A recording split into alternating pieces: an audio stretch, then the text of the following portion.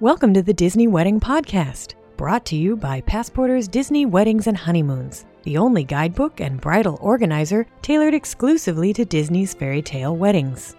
I'm your host, Carrie Hayward.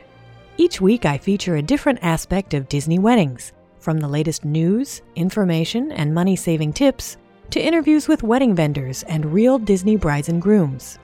I also cover honeymoons, anniversaries, and engagements at the Disney parks and resorts. Join me now as the Disney Wedding Podcast celebrates romance at Disney destinations worldwide. Today on the Disney Wedding Podcast, I am speaking with recent bride Christy Montesi, who was married at the Wedding Pavilion and had her reception at Atlantic Dance Hall. And I wanted to have Christy on the show today because she had Disney's uninvited guests. And I thought you guys would be interested to hear how that works.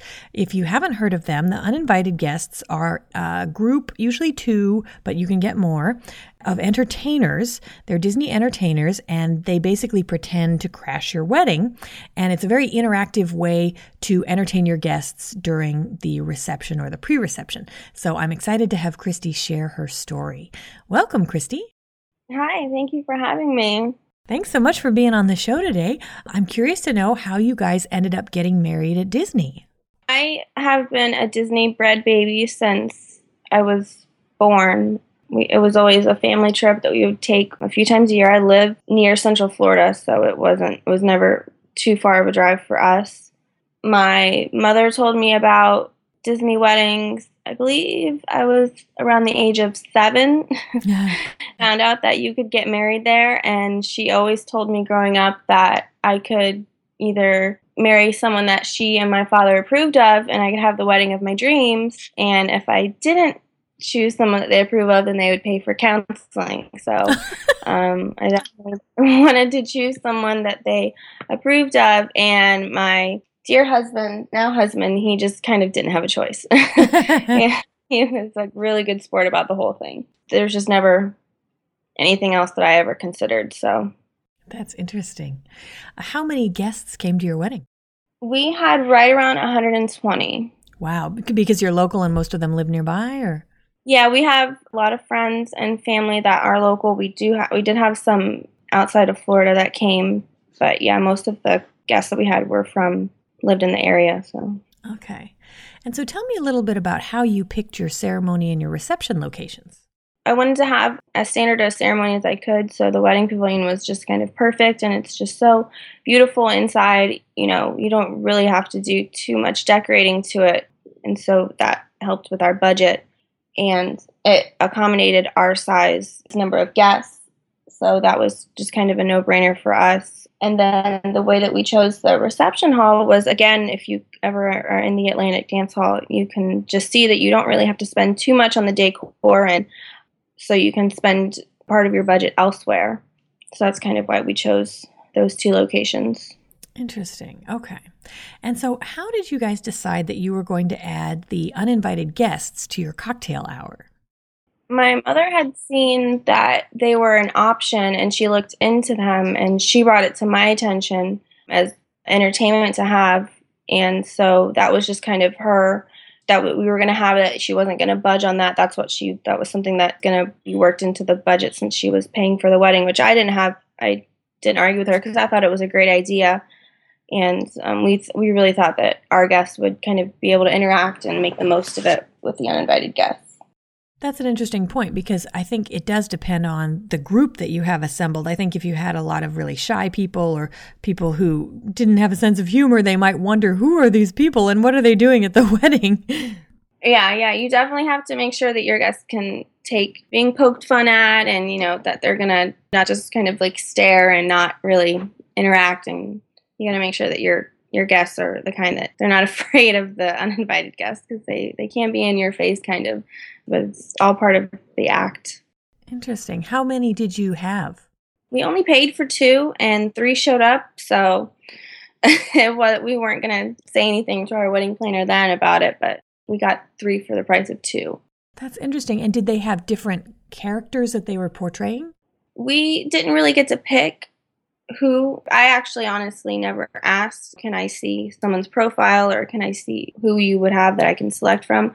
But we did ask for the mother of the bride from the Disney bridal shows that my mother and I had attended before and during planning, while we were planning the wedding. If anyone's been to a Disney bridal show in Florida, she's just a riot and she's hilarious. And so we asked her while we were there that we were going to have the uninvited guests, and she said, just say you want the mother of the bride from the shows. They'll know exactly who you're talking about. And so she showed up, and that was awesome to see her again.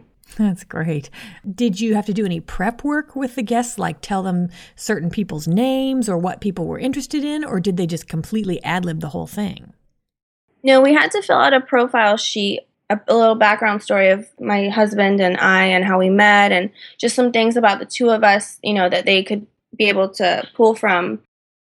And then we had to choose, I believe it was 5 to 8 guests to give them.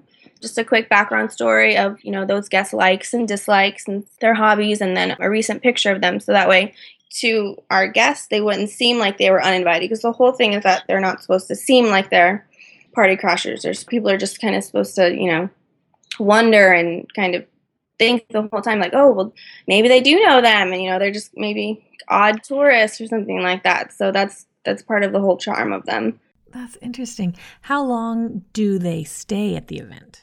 We could choose how long that they stayed. We mainly wanted them for the cocktail hour. So we asked them specifically just to be there for the cocktail hour, and then they would leave shortly thereafter, because we wanted to make sure that if you've ever gone to a wedding and during the cocktail hour, that's mainly when the bride and groom are taking most of their pictures alone at the, where the ceremony was. And so it just seems like it can just take forever and there's nothing to do. And so we really wanted to be aware of that and make sure that we took our guests' time, and we wanted to make sure that we considered them during the cocktail hour. Yeah, that's a good point, because to me as a guest, I find the cocktail hour to be the most boring part of any wedding. And so that was really considerate of you guys to come up with some entertainment for your guests. Yeah, that was my mother's idea. And so we really wanted to make sure that they were well taken care of while my husband and I were off doing our thing. So that way we could catch up with them.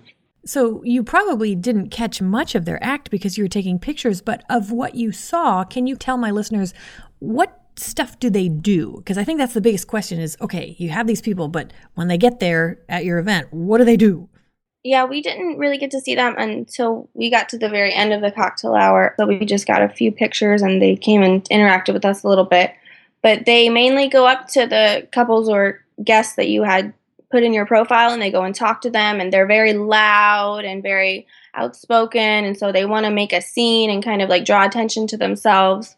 So that way, people look at them and start interacting with them. And so when you name some of your guests, you need to make sure that they're also very outgoing and that they'll interact and they'll kind of like go along with, the whole charade of the whole idea of the uninvited guests. And we actually did have one of my uncles, he was going to ask them to leave because he really believed that they were party crashers. And he was like, they shouldn't be there. But my aunt, we had already told her before that, that they were going to be there. And so she had to kind of tell him, no, it's okay. It's just part of the charade. Just go with it. So it was kind of fun that they fooled a few people. That's interesting. But it's still talked about by our guests more than 6 months later, and people, still comment of how a good idea that was and how much fun that they were to have there. So would you recommend them to other brides who might be trying to think of some alternative entertainment options? I would highly recommend them if you're trying to find something to entertain your guests during the cocktail hour. You want to do something more than a band. You want to do something interactive, and you don't necessarily want to do a character because, you want to interact with that character. So if you want to do something that's kind of just for your guests, it's a little treat just for them because, like I said, you don't really get to spend that much time with them yourselves during the cocktail hour because you're off taking your own pictures. So we just saw it as a little treat for our guests. We just wanted to make it a really good experience for them. That's great. And it sounds like they did enjoy it. Mm-hmm. No one said anything bad. So talking more about your wedding, what ended up being your favorite memory of your wedding day? I had quite a few. I did private reveals to my dad, my brother, and my husband before the wedding.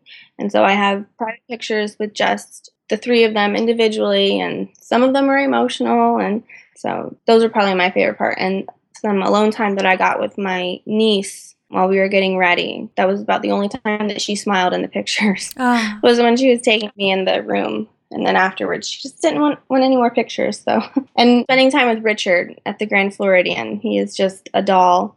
He's so adorable when he takes his brides for the day. And for listeners who aren't familiar with Richard, he's the greeter at the Grand Floridian, and he's this dear little old man, and he will carry a bride's train and kiss her hand, and it's sort of an institution you have to go see Richard on your wedding day. Yeah, definitely. It is a treat because he doesn't let anyone else touch your dress. That's his job. That's what he is there for, and everybody in the Grand Floridian knows him when you're walking around. So. And then did anything go wrong or just not turn out like you expected on your wedding day? No, not so much the wedding day as the night before. A lot of things went wrong the night before, but nothing really the day of. Well, that's interesting. I guess if you're going to have it happen, better the day before than the day of. Yeah. I got sick at the rehearsal dinner that we had at the Wilderness Lodge Whispering Canyon Cafe, and so I was sick all the way up until about 2:30 the next morning. So I saw my husband the day of before the ceremony, but it wasn't bad luck. Aww. And then was there any aspect of your wedding when you were planning that seemed like it was a big deal and then turned out not to be? When we were going through trying to pick out how to decorate the tables, we knew what kind of centerpieces we wanted, and then, we had all of the options to decorate the tablecloths and the different napkins that you can use and the different things that you can decorate the chairs with. And so we when we went through, we picked out what we thought would be really nice, and they were just a little more expensive than we thought we needed necessary in our budget. It kind of put us over, so we took them out. And so, when you look back at that kind of thing, or you feel like your guests might miss out on something, and it's like they don't know that it was an option, so what does it matter to them? They're not going to remember the table linens. At the end of the day, they're going to talk about the food, the entertainment, and the cake, and that's really what people still talk about to this day. So I would suggest to not worry about table linens. It's something to be worried about. Yeah, that's a good point, because it sounds like your money was way better invested in the uninvited guests who people are still talking about and really sort of made the reception or the cocktail hour versus, like you say, table linens or chargers or something that they're not going to remember. Yeah, definitely. I would suggest put money into entertainment and photography, because really at the end of the day, what you're left with is your photography and your videography, your memories, and things like that. And we did have other entertainment besides the uninvited guests. We had the mariachi band, because I'm half Mexican, so that was something that my dad really wanted, and they were a lot of fun. But yeah, definitely entertainment and videography and photography. Those are mine. Wow, that's great. So I love mariachis, and I've always been curious what it's like to have them at the wedding. So they played through the reception. Did they play for your first dance and do any announcing, or how did that work? They played during the cocktail hour for the guests, welcoming them to the Atlantic Dance Hall. They're on the boardwalk, so the guests saw them while they were coming in, and then they could hear them while they were upstairs on the balcony outside. And then they welcomed me and my husband, and that was fun because we got to take some pictures. And then they actually played throughout dinner up on the stage, and I had gone through a whole playlist of what I wanted to be played for dinner, and then the mariachis decided to play during dinner for us, so that was really great. That's cool. And then for after dinner, did they play for dancing, or did you have a DJ for dancing? We used a DJ for dancing, and they just played during dinner, and then they left. Interesting. That's cool. So is there anything that you would have done differently knowing what you know now?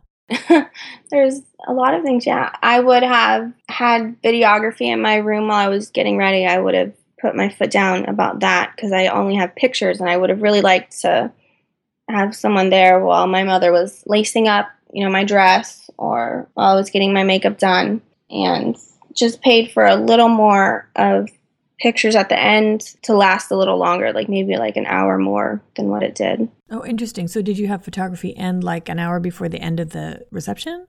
Yeah, I believe so. It ended right up until the reception was over, but I wish he would have followed us, into our where we were going to stay for the night or just something cute like that. And I do wish that I would have picked a different reception venue, because when you're at the Atlantic Dance Hall, you have to be out by 9 p.m. kind of like at a cutoff time. So you can't pay for extra time there because they have to close it down and turn it into a dance hall. You know, I felt like Cinderella, like at 9 p.m. it's midnight and I'm going to turn, I'm just going to be a wife. I'm not going to be a bride anymore. But so yeah, those were the two things that I would have done differently. Do you have any other tips or advice for future Disney brides and grooms?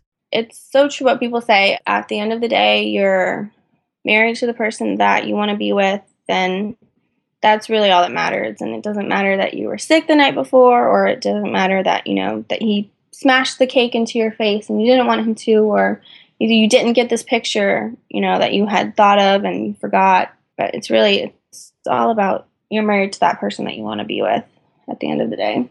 That's true. Is there any place online where my listeners can go to read about or see photos of your day? The only place that I have them is on my Facebook. Well, maybe I can get some from you and put them in the slideshow that goes with this post on DisneyWeddingPodcast.com. Oh, yeah, of course. Wonderful. Well, Christy, thank you so much for taking the time to share today. You've got great tips and a lot of really great information for anyone who wondered who the uninvited guests were and what they did. I think it's going to be really helpful, so thank you. Yeah, definitely. Very cool. Thank you so much. That's our show for today. If you enjoyed it, be sure to rate the Disney Wedding Podcast on iTunes so that others will find it. You can also send your comments, questions, and suggestions to info@DisneyWeddingPodcast.com. Past shows are available in iTunes and on the show's website. And for instant answers to all your Disney's Fairy Tale Weddings questions, check out Passporter's Disney Weddings and Honeymoons Guide, available as an interactive ebook with continual free updates at passporter.com/weddings.asp, or in print at passporter.com and amazon.com.